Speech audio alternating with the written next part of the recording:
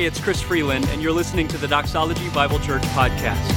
If you want to know more about who we are or learn to connect with us, please visit Doxology.Church. Most of all, we hope the following message will help you take the next step in your faith journey, whatever it is. In Scripture, it says that Stephen looked up to heaven and he saw God, and he saw Jesus standing next to his Father, looking at him, which was confirmation that in this moment when Stephen is dying, he saw Jesus. And that was exactly what I needed to hear so that I could know that when whatever was happening to Molly, that she knew that he was with her, and that in an instant, from the moment she was alive to the moment she died, she was in the arms of Jesus. And that's what I carried with me to help quiet the fears that would come up in my mind. She wasn't alone. He was with her in that moment, and she has been with him ever since that moment. Doxology Bible Church is proud to present Everstory, launching wherever you listen to podcasts on June 6th. Everstory is a weekly, seasonal podcast featuring Christ-centered stories of hope and transformation, told by people just like you. No chit-chat, just raw, powerful stories. Stories inspire us to connect with each other in real, tangible ways. With stories, we're able to glorify a God who relentlessly pursues us. Mark 16:15 tells us to go into all the world and proclaim the gospel to the whole of creation. Stories embody who we are as Christians. Without them, Paul's letters would have never been shared. Without stories, a person with Christ in their heart might never find the courage to bring the word to their neighbor. Without stories, the Great Commission never occurs. Check in with us often as we introduce stories about the way Jesus' radical love is moving in truly awesome ways. Find Everstory wherever you listen to podcasts. Also, follow Doxology Bible Church on Facebook or Instagram at Doxology Bible. Want to share your story or know someone who might? Send us an email to stories@doxology.church. Because everyone has a story.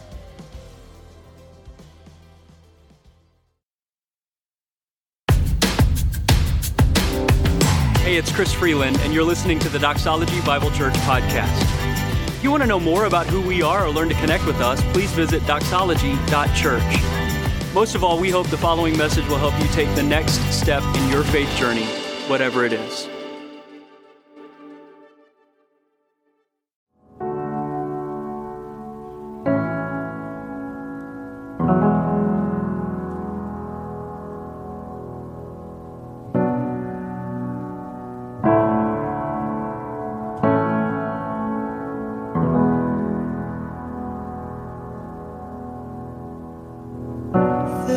This is a place where I feel at home.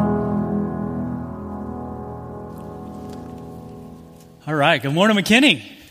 Good to see you guys. I'm Chris. I'm one of the pastors here. If I haven't had a chance to meet you, hey, it's good to have you this morning. Glad you're here. And if you got a Bible with you, would you go ahead and grab it and open it? Join us in John chapter 20 this morning. If you don't have a Bible, that's why we put these all around you. So grab one of them, turn to page 756. That's where you'll find John chapter 20, which is where we are starting today as we're launching into a brand new series you just saw we've called Restore. You know, the words that a person says to us in the very last moments of their life are often the most profound, most memorable words they'll ever say to us. There's just something about that moment when a person is dying and they know that they're dying, and some of you have experienced this. They call everybody that they love around, or the people that are nearest to them, because they want to muster up enough strength to just say one last thing to you. Something that's a life lesson that's distilled down, and they want to say it with all of the strength that they have remaining so that you remember it and take it with you. Or something that they want you to pass along to somebody that's not present, that they want to say, something that they should have said that they didn't say, or something that they hadn't thought to say that now they need to say, or something they just want to say but they can't say because the person that they want to say it to isn't there. And last words are really, really, really important and memorable and valuable. So in those those moments when someone speaks those words at the last moments of their life, we tend to remember them. We write them down so that we can pass them along because they're profound. And they're worth remembering for us. And so we've got lots of examples of people all throughout history and their last words that were spoken. And some of them I just really love. One of my very favorites is Stonewall Jackson. His last words. Some of you are familiar with Stonewall Jackson, your Civil War buffs. He was a guy that was killed in battle in the Civil War. He was wounded actually mortally by friendly fire. And his last words, some of you, I can see you whispering them to your spouse. You know what they are. Because they're beautiful. His last words were these. As he's being carried away from the battle to his death, he says, "Let us cross over the river and rest under the shade of the trees." Isn't that beautiful? It's almost poetic. And to think of a person that's life is ebbing out of them in that moment, to have the courage or the strength or the wherewithal to put together concepts and words and a thought like that. Those guys that were carrying him thought, we got to remember this. We got to pass it along. It's profound. And so we remember it even 100, 200 years later. Other last words are remembered for other reasons. Leonardo da Vinci. Some of you know what Leonardo, you remember the great painter and inventor and genius. His last words were these: "I have offended God and mankind because my work did not reach the quality it should have." Isn't that amazing? Leonardo da Vinci's last words. I'm kind of glad. Aren't you glad those were his last words? I don't know about you, but I always looked at the Mona Lisa and thought, God, I think he kind of mailed it in. It's nice to know he saw it too. I've offended God and mankind because I just mailed it in with all of my work. That was Leonardo da Vinci's. There's a surgeon, his name was Joseph Henry Green, who was doing what surgeons do, I guess, when they are laying there dying. He was checking his own pulse and reporting on it for all of the people in the room. His last words, "stopped." Talking about his pulse. Keep thinking about it. All right, my favorite, memorable last word, murderer. He was a murderer, James W. Rogers. He's put in front of a firing squad in Utah. And they asked him if he had any last words or last requests. His last words were, "Would someone please bring me a bulletproof vest?" Not so profound, but memorable, right? Last words are memorable. They're important. They're often profound, but we write them down. We take them with us because we know that those words are valuable. Last words are important. First words, also important. I mean, that's where some of you are. You've got young babies, 5 months old, 6 month old, 7 month old, or you remember that stage and you know that in those moments with your kids, you just sort of hover over them, listening to every babble and looking to everyone in the room saying, was that it? Did he say it? Because we want to write it down. We want to remember what's the first word. It's important. Was it dada? Was it mama? Or in the case of some of our friends, fork. Which is problematic for two reasons. One, it's a weird first word. Whose kid says fork for their first word? But secondly, because for the longest time they couldn't figure out what he was saying. They thought he was saying something else because for young kids, their R's aren't developed. And they could not figure out why his first word was something they could not write in the baby book. Later on, they realized it was fork. And it's important to know first words. So, first words are important. Last words are important. What about first words after last words? How important might those words be for us? A person gathers everybody around, says their last words, which are profound and memorable, and everyone pays attention and everyone writes it down and remembers. Those were the last words. He dies, and then he comes back to life, and he appears to you and speaks to you the very first words he says to you after his last words to you. How important might those words be to you? Well, in human history, we have one example. Unfortunately, the guys that were there to hear Jesus' first words to them wrote those words down. First words after last words. And that's what we find in John chapter 20, this passage that we're going to look at today. And as we get ready to look at it, let me just set the stage for you of what we find here in John chapter 20. It's Sunday evening. And somewhere, some room in Jerusalem are locked away Jesus followers. It's not just the ones that we all know about it. There's more than just them there, but at least them. These are guys, 10 of them are there, and they have followed Jesus every day for at least the last 3 or 3.5 years. They've been present with Jesus. They followed him all the way up until 3 days ago when Jesus was arrested and tried, convicted, and crucified brutally on a cross. They didn't follow him there. In that moment, when that moment happened, they scattered like cockroaches. They ran. And now, in this moment, it's Sunday evening, and in a room somewhere in Jerusalem, they're all gathered together, locked up from the rest of the world, trying to figure out how the world went so bad, so fast. And what in the world people like them should do now. That's the situation for these guys. And it's not hard for us to imagine in this moment, knowing what we know about their story, how they're feeling in this moment locked away in the room. First thing that is just obvious is fear. As they gather in this room and they look at what's going on out there, they realize what these people did to Jesus. And it only stands to reason that if they did it to Jesus, they're going to come for his followers next. So these guys are terrified out of their mind. But terror, fear, that's not the only thing that they're feeling in this moment. They've got to be feeling pretty guilty too. These are guys who abandoned Jesus and abandoned each other over the last 3 days. For the last 3.5 years, these guys, especially the 10, but some of the others have been inseparable. They're always together. But for the last 3 days, they're only mentioned separately. They abandoned Jesus. They abandon each other, and here, locked away in the room, protected from what's happening out there, you have to imagine they're having a hard time even looking each other in the eye. So fear and guilt, but also disappointment. If you think about what these guys walked away from, they took all of their life chips and pushed them to the middle of the table. All of their family chips, they pushed to the middle of the table. Their career, pushed to the middle of the table. Their comfort, pushed to the middle of the table. They gambled everything on a man that they thought was about to overthrow Rome. And 3 days ago, Rome overthrew him. So they're disappointed and discouraged, thinking about all of the years they wasted following Jesus. And now, to add insult to injury, word has filtered back to them that the body is gone. It's first reported to them by some women, but, they had to have said among themselves, well, you know how women are in moments like these. That's why in our day, women aren't even allowed to testify in a court of law. They get kind of hysterical and they can imagine things. So the women came to them and said, we saw an angel. The angel told us that Jesus is alive. And they said, yeah, well, we'll go check it out for ourselves. So a couple of the guys ran to the tomb. They show up at the tomb. Sure enough, the body's gone, but they didn't see an angel. And now they're all locked away in a room, hidden away from the outside, trying to figure out what to think, trying to figure out what to do.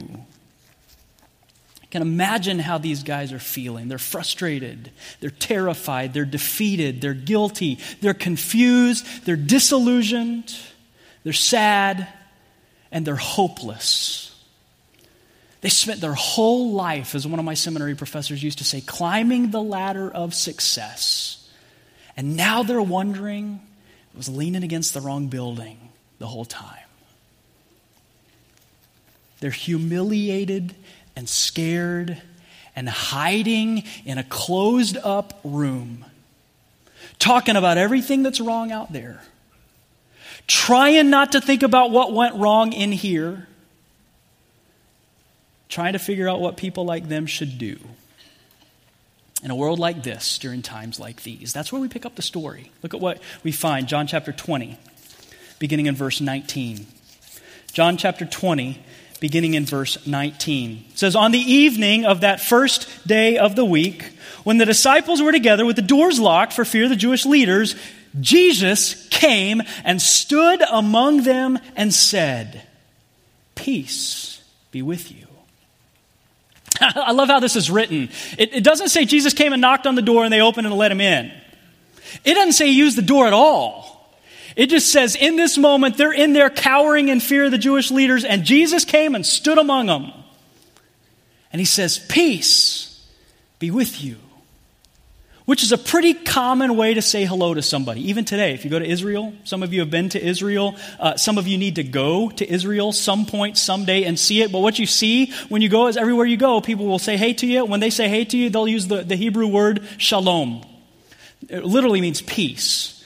But what they use it for is a greeting. And that's what Jesus is doing. He shows up here in this moment. He says, hey guys, which doesn't do a whole lot for their fear in this moment. Luke tells us when he records this same story, he says they were terrified because they thought Jesus was a ghost. Look what happens, verse 20. After he said this, hey guys, peace be with you, he showed them his hands and his side. The disciples were overjoyed when they saw the Lord. So they think it's a ghost, but Jesus makes it really clear that he's not. He shows them his hands, he shows them his side, and they begin to realize these aren't mortal wounds on a dying person anymore. These are scars of a person who's been victorious over death. And in this verse, two things happen. Two kind of word studies that you got to be aware of to know what happens in this moment. The first thing that happened in this moment is they got it. It says in the verse, they saw the Lord, which is a word that doesn't just mean that they laid their eyes on him. When they laid their eyes on him, they were terrified. They thought it was a ghost. This is a different word from just they happened to see him. He crossed across their view. This is a word that means they got it. It clicked in that moment. They realized that the person that they'd banked their life on was stronger than death. He was alive, he defeated the grave, and he was standing there with them in the room. And it clicked. They got it. And something happened when they got it. That's the second thing you got to understand. It says when they saw him, when it clicked, they were overjoyed. Which is a different word from just them saying, that's pretty awesome. This word overjoyed, some of you that are TCU fans, you remember a few years ago when TCU was in the Rose Bowl and they won the Rose Bowl in the last seconds by stopping a 2-point conversion? That thing that you felt, that's this word. Some of you that aren't Frog fans but you're Rangers fans, when Nelly Cruz hits a grand slam in the 11th inning to win a playoff game, that's the feeling. This is the feeling. Overjoyed. I read one guy talking about this word and how to translate it in this passage. He said, in this place, they saw the Lord, they got it, and they rejoiced like lunatics. Some of you know what that looks like. You've experienced it. You know that feeling. When they got it, that's how these guys responded. I don't know about you, but that sort of puts in check my Easter worship. How easy is it for us to show up on an Easter Sunday and to walk away and go, well, that was pretty cool. I mean, to see the words, he is risen, and walk away going, I don't know how they did it with the paintbrush thing. That was awesome. That was cool. Where's lunch? Kind of makes me wonder sometimes if I get it, if it's clicking. That the one that I've banked my life on is stronger than life's greatest enemy. When they got it, they rejoiced like lunatics. They didn't get over it. Well, not really. Maybe before anything else this morning, before you take away anything else, maybe this morning would be a chance for you to look at that passage and say, Jesus, I've followed you for a while now. But I'm sort of wondering if it's clicking anymore. Is it so easy for me to come in here and worship and sing and what can wash away my sin? Nothing but the blood of Jesus, and go, okay, well that was good. That's cool. I like the music. I didn't like the music. And to walk away from a risen Savior without it ever clicking to the point that we're overjoyed with what we've heard and the message that we've seen. But then there's this clue in the passage that maybe after the overjoyed, some other emotions started to creep into the room. Those emotions aren't hard for us to imagine either, are they? mean, here's the Jesus who they have just abandoned in his moment of greatest need, alive and standing in front of them. Not a single one of them stood up at his trial as a character witness. In fact, at least one of them, and it could have been more, gets totally psyched out by a little slave girl who says, I think you've been with that guy. He called down curses from heaven. Said, I swear to God, I don't know him. Now he's standing in front of them. And they know that he knows where they've been over the last few hours. Now what emotions are they feeling? Shame. Guilt. A different kind of fear. Regret. Some of the same feelings that some of us feel in a moment like this, in a room like this. When we realize that the risen Savior could see us.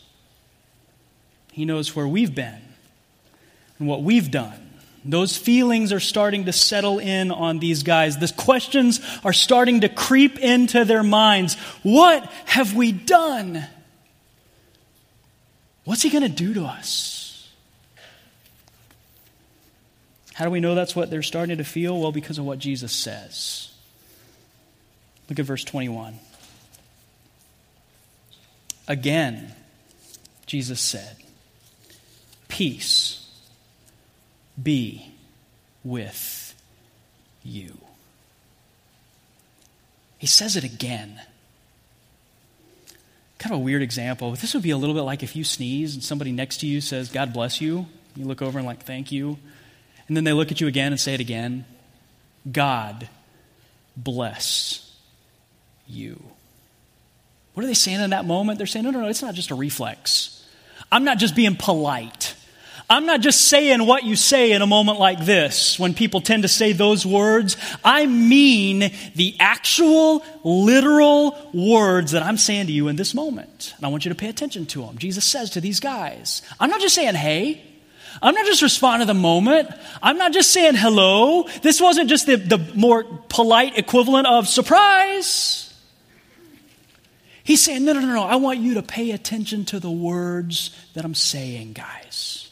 And so we should. He says, peace be with you. What's he doing? He's reminding them of who he is and why he came. See, a lot of times when we think about the word peace, we think about war. We think about battles. When we say we hope there's peace in the Middle East, what we really mean is we kind of hope they stop lobbing bombs back and forth at each other. Then there will be peace when the conflict goes away. When the Bible talks about peace, it's talking about a word that's a whole lot bigger than that, a whole lot deeper than that. It's the Hebrew word shalom. When we think about the word shalom, we think about the word peace, we think about war. When Jesus thinks about the word peace, and when he says the word peace, he's thinking about restoration. See, going all the way back to the very beginning of the Bible, going back to the very first pages of Scripture, the word shalom refers to the way that things were supposed to be. The way that things were originally intended to be. When the whole world flourishes the way it was designed to flourish.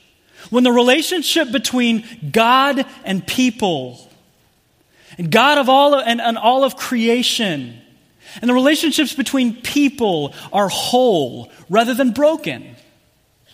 Listen to how one writer talks about shalom when he writes about this word. He says this word shalom would include, for instance, strong marriages, secure children. That's how things were at the very beginning. Nations and races would treasure differences in other nations and races as attractive, important, and complementary. In the process of making decisions, men would defer to women and women to men until a crisis arose. Then, with good humor all around, the person more naturally competent in the area of the crisis would resolve it to the satisfaction and pleasure of both. Government officials would still take office. Somebody has to decide which streets are cleaned on Tuesday and which on Wednesday. But to nobody's surprise, they tell the truth. Freely praise the virtues of other public officials. Business associates would rejoice in one another's promotions and performances. Harvard students would respect the Phi Beta Kappas from the University of Southern North Dakota at Hoople, would seek to learn from them.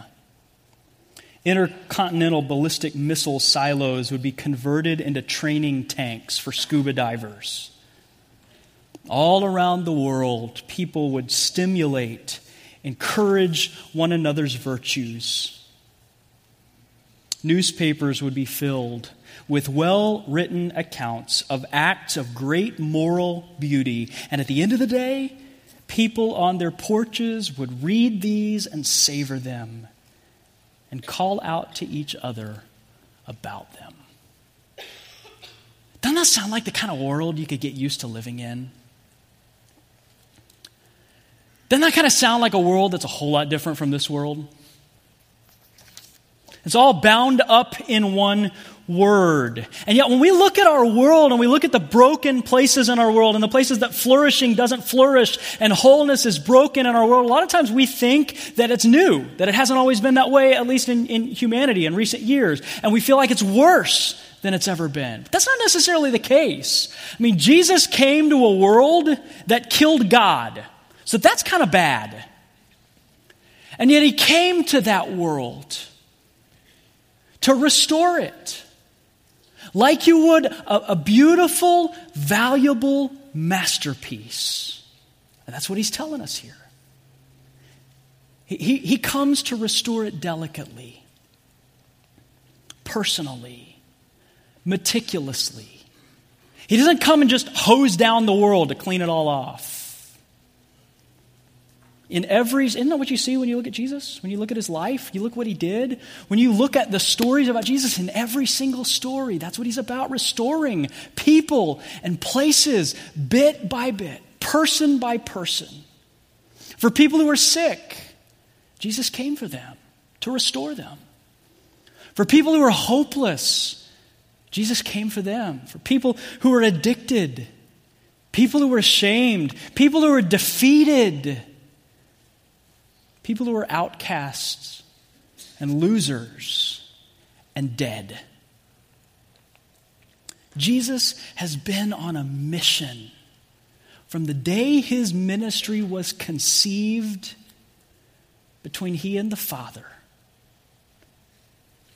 to delicately, deliberately, and patiently restore wholeness and flourishing to a world and to people that he believes are worth saving. When Jesus shows up in that room, he speaks his very first words to these guys who have to be feeling about as far away from shalom as a person can possibly feel. Jesus says, I still have a purpose for a broken down world. And it starts with broken down people just like you. Yeah, I know where you've been over the last 52 hours. Yeah, I know what you've done. Yeah, I know that you're guilty. I know you betrayed me. I know that you've let me down, even in gigantic ways. But the offer of peace, the offer of shalom, the offer of unbroken relationship between you and God, the offer of unbroken relationship between you and the people around you, it still applies to people like you. Peace be with you. But look at the second half of his first words after his last words. The message gets even better. You have to imagine at this point, these guys have billions of questions. Peter desperately wants to say something in this moment, like he says something at every other moment. This is a perfect moment for Jesus to give them a sermon. A perfect moment for Jesus to give them a theology lesson, to unpack all of the things that they're going to need to understand this in their life. It's the perfect time for Jesus to take a little Q&A. Where were you? How'd you do the stone thing? What about the angels? The earthquake? Was that you or was that the Father? I mean, how did that all work together? And why did we miss it? Why didn't we see it? Can we talk about this? What about the shroud, Jesus? I mean, that's going to mess people up someday.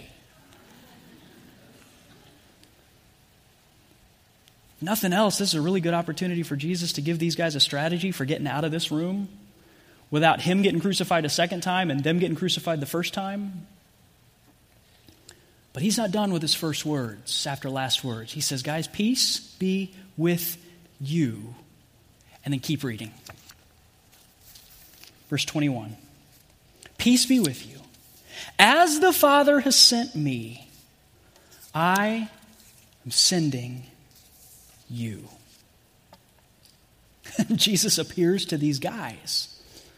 He says, not only do I have a plan to restore wholeness and flourishing to the world, not only do I have a plan to restore wholeness and flourishing and shalom with you and in you, I have a plan to restore flourishing and wholeness around you. And guys, through you. I want people just like you. Yes, I know where you've been. Yes, I know what you've done. Yes, I know how guilty you are. Yes, I know your regrets. Yes, I know your shame. Just like you. To be a part of my plan for delicately, permanently, meticulously restoring my creation and the people that I love, who are valuable enough to not be discarded and disregarded and thrown away. They're valuable enough to restore. I got a plan for you guys, Jesus says. I got a purpose that's being restored to you in this moment. And guys, by the way, my plan for you is not for you to spend the rest of our journey together locked away in a room where it's safe, talking about how bad the world is and how fast it got there and wondering what people like us should do in a place like this in times like these. My purpose for you is not just for you to stay in a place that's comfortable. Guys, I want you to go like I went. And remember my story. I left safe to come to a world that would kill me. And I knew it. So that I could go to a world that's broken and begin to put peace together. That's how I came. That's how the Father sent me. Guys, don't forget, I left perfect fellowship with two other persons who were just like me, so that I could come to a world filled with fractured relationships and hostile people, so that I could put an end to the hostility and break down the dividing wall between people and people groups who are nothing like me, who don't deserve me to go to them, who will certainly take advantage of me in the process. That's how the Father sent me. Remember the stories? I put aside comfort, guys, so that I could step into poverty, so that I could step into hopelessness, so that I could walk into despair, into a world that's marred by a lack of shalom, so that I could bring it back to the way it was supposed to be. I chose not to be detached. I chose not to be distant. I chose not to be secluded. I chose not to write off the world. Instead, I moved into the neighborhood and I got my hands dirty. And I lived in a world full of people like you who weren't like me. I chose to get personally involved in the work of meticulously, personally, permanently restoring the world to the way it's supposed to be. And in the exact same way as the Father sent me, followers of Jesus, I'm sending you. Then he goes on to answer two of their biggest objections. The two big thoughts that came into their head, and they were objecting to this restored purpose. How do I know they were their two biggest objections? Because there are two biggest objections. When we start thinking about living into a purpose like that comes from Jesus, before we're willing to leave the safe room, decide to be a part of what Jesus so clearly calls followers to be a part of, you know what those two questions are? They're the questions that come to you and me. How could I do that? And what would I say? Isn't that our biggest questions? How could somebody like me be a part of something like that? And what on earth would I say? Isn't that why for a bunch of us, our following Jesus never moves beyond the safe room with people like us? The comfortable place with other Christ followers, talking about how bad things are out there, how fast it got that way, and what people like us ought to do. Places like that during times like these. Isn't that why we always talk about other people going? Other people getting involved, what they ought to do, what they ought to vote, where they ought to go, where they ought to serve, what they ought to solve, because we don't know what we would do or what we would say if we were a part of restored purpose like that. Look what Jesus says, verse 22, with that. He breathed on them and said, receive the Holy Spirit. Now, can we stop right there and just admit something? This is weird. Is that weird? Can you imagine this moment? I mean, I don't know about you, but Jesus says to them, as the Father sent me, I'm sending you.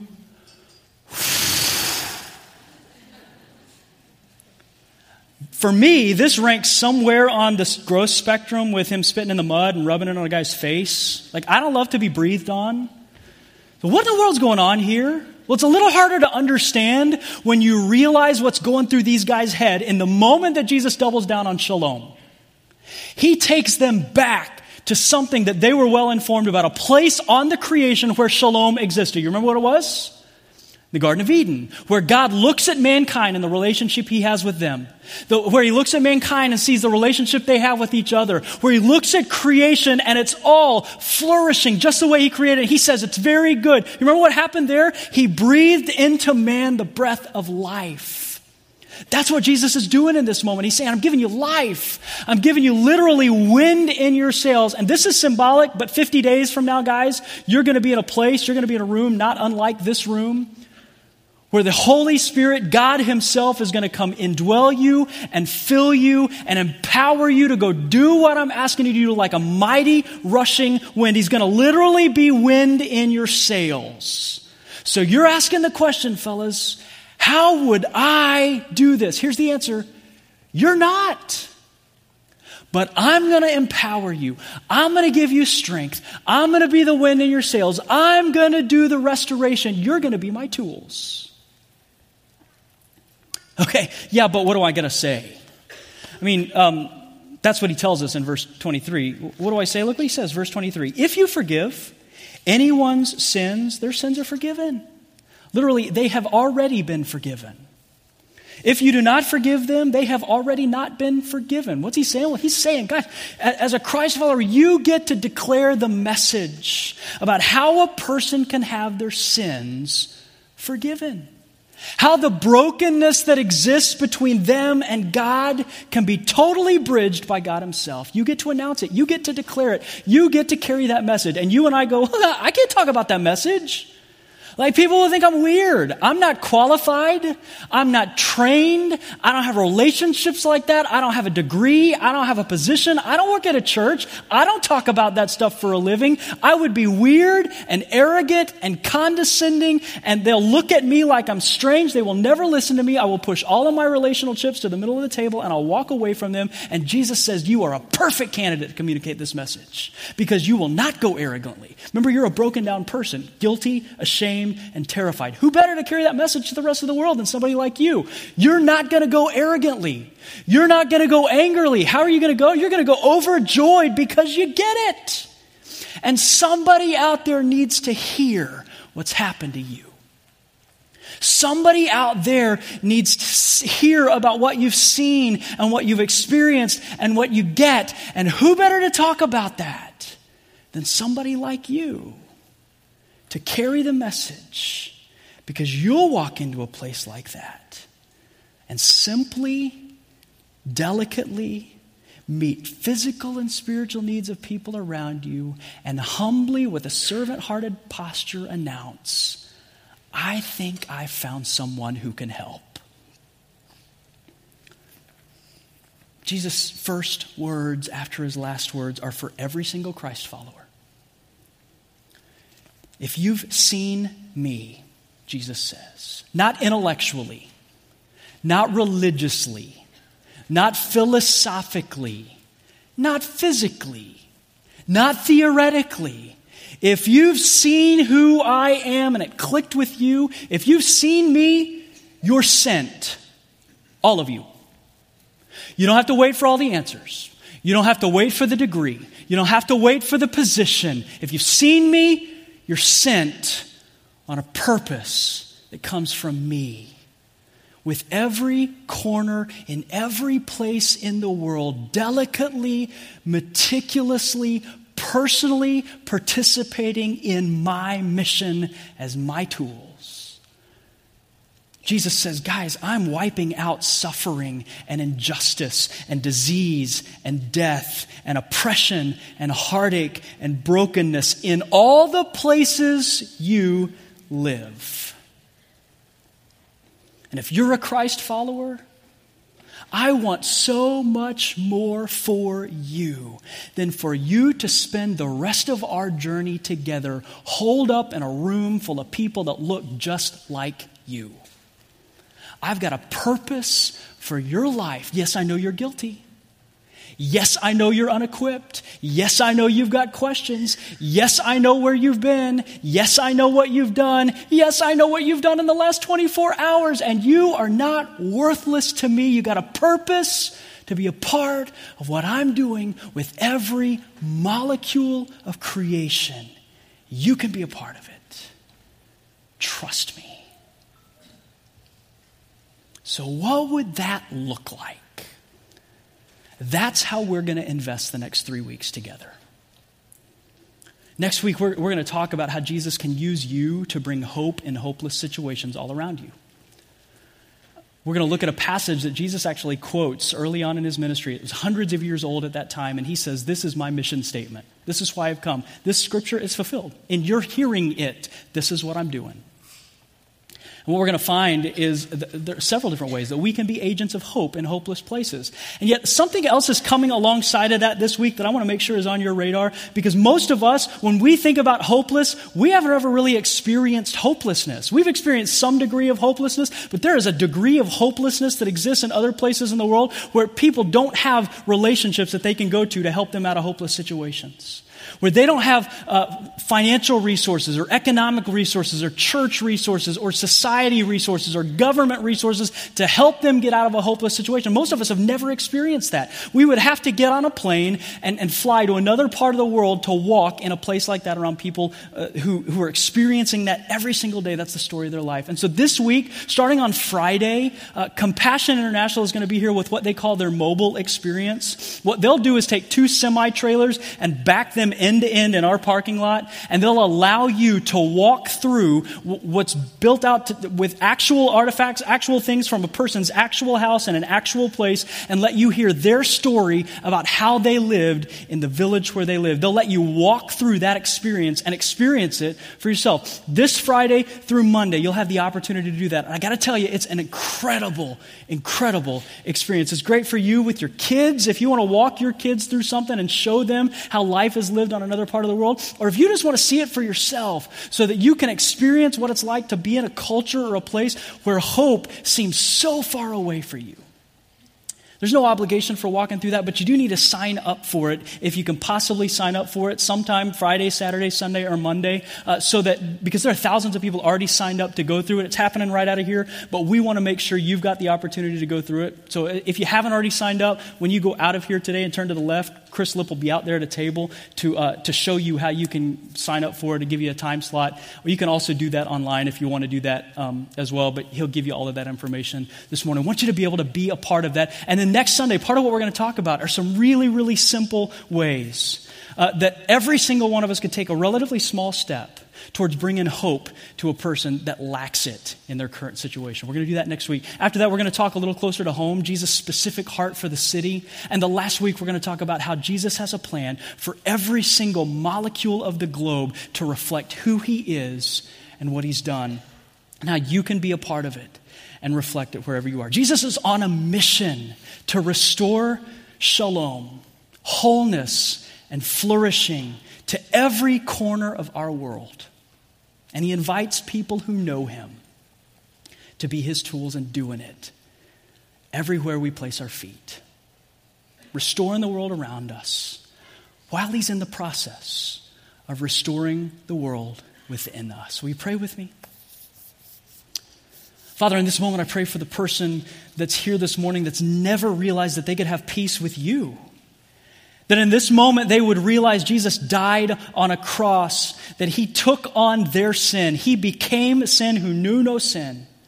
So that as he was buried and the sin was put in the grave, when he walked out of the grave, his first words to them would not be about their sin or their guilt or their shame. It would be about peace that's possible for them through him. And I pray that in this moment, that would click for them, that they would trust in Jesus and they would let somebody know so that somebody could walk with them in seeing what that life can be all about, walking in unbroken fellowship with a God who loves them and with people who are different from them and just like them. Lord, for a bunch of us that have followed Jesus for a while, my prayer this morning is that this morning would be a morning where we get it. That we would ask you, Lord, to open our eyes so that we do more than just allow you to pass before our eyes, that it's not just a religious moment while we're here. It's not just something theoretical. It's not just something physical, but Lord, that we would see you, that we would get it today, and that we would rejoice like lunatics, that would fuel our life, and that we would live on purpose, not because we're guilty, not because we're ashamed, not because we're religious, not because we have to, but because we are so overjoyed we've gotten it. And would you use us, Lord, as individuals and as a church to leave the confines of the safe room today and to go into a world that's broken, delicately, personally, permanently, meticulously restoring peace in our corner of the world. We pray it in Jesus' name. Amen.